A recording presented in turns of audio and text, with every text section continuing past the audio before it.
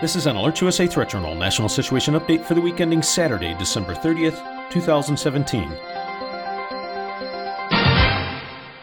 This week in security news. On 9 occasions this week, Alert USA subscribers were notified via SMS messages to their mobile devices regarding safety and security matters. Most important for this report, on Tuesday, subscribers were informed of reports that North Korea is preparing for a new satellite launch. The report comes just days after the North's ruling party newspaper, Rodong Sinmun, reasserted the regime's right to launch satellites and develop its space technology. In a commentary published on Monday entitled, "Peaceful Space Programs Are Sovereign Countries' Legitimate Rights," the newspaper stated Pyongyang's satellite launches absolutely correspond with international laws concerning space development. Most Western intelligence services view such launches as a continuation of development activities for North Korea's ballistic missile and weapons programs. At present, North Korea has 2 satellites in orbit, both of which are formally registered with the United Nations Office of Outer Space Affairs.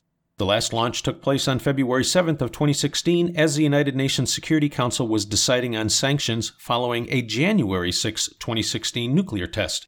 The launch was also timed to celebrate the 74th birthday of the late leader Kim Jong-il approximately 1 week later.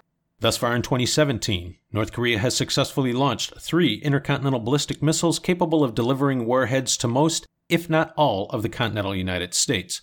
The remaining technological hurdle they have not yet demonstrated clearing is the proper shielding of a warhead to enable it to functionally survive the rigors of re-entry into the atmosphere. And herein rest the concerns of another satellite launch. Listeners are reminded that on September 21st, Alert USA subscribers were informed of a threat by North Korea to conduct an atmospheric nuclear test over the Pacific. The threat was again issued on November 28th by a senior North Korean official who indicated that an above-ground nuclear detonation or large-scale hydrogen bomb test was necessary for the DPRK to send a clear message to the Trump administration that it possesses an effective nuclear deterrent. In the last week, Western intelligence analysts have voiced speculation that North Korea's next satellite launch could in fact end up being a test of a hardened re-entry assembly proved out with an atmospheric detonation of a nuclear or hydrogen warhead. The United Nations Security Council has thus far adopted 8 major sanctions resolutions on North Korea in response to the country's nuclear and missile activities since 2006. Needless to say, another rocket launch, regardless of the intent, would be viewed as highly provocative. Late this week, North Korea announced that it will continue to enhance its nuclear capabilities in the future, declaring that the communist state is a, quote, invincible and responsible nuclear power.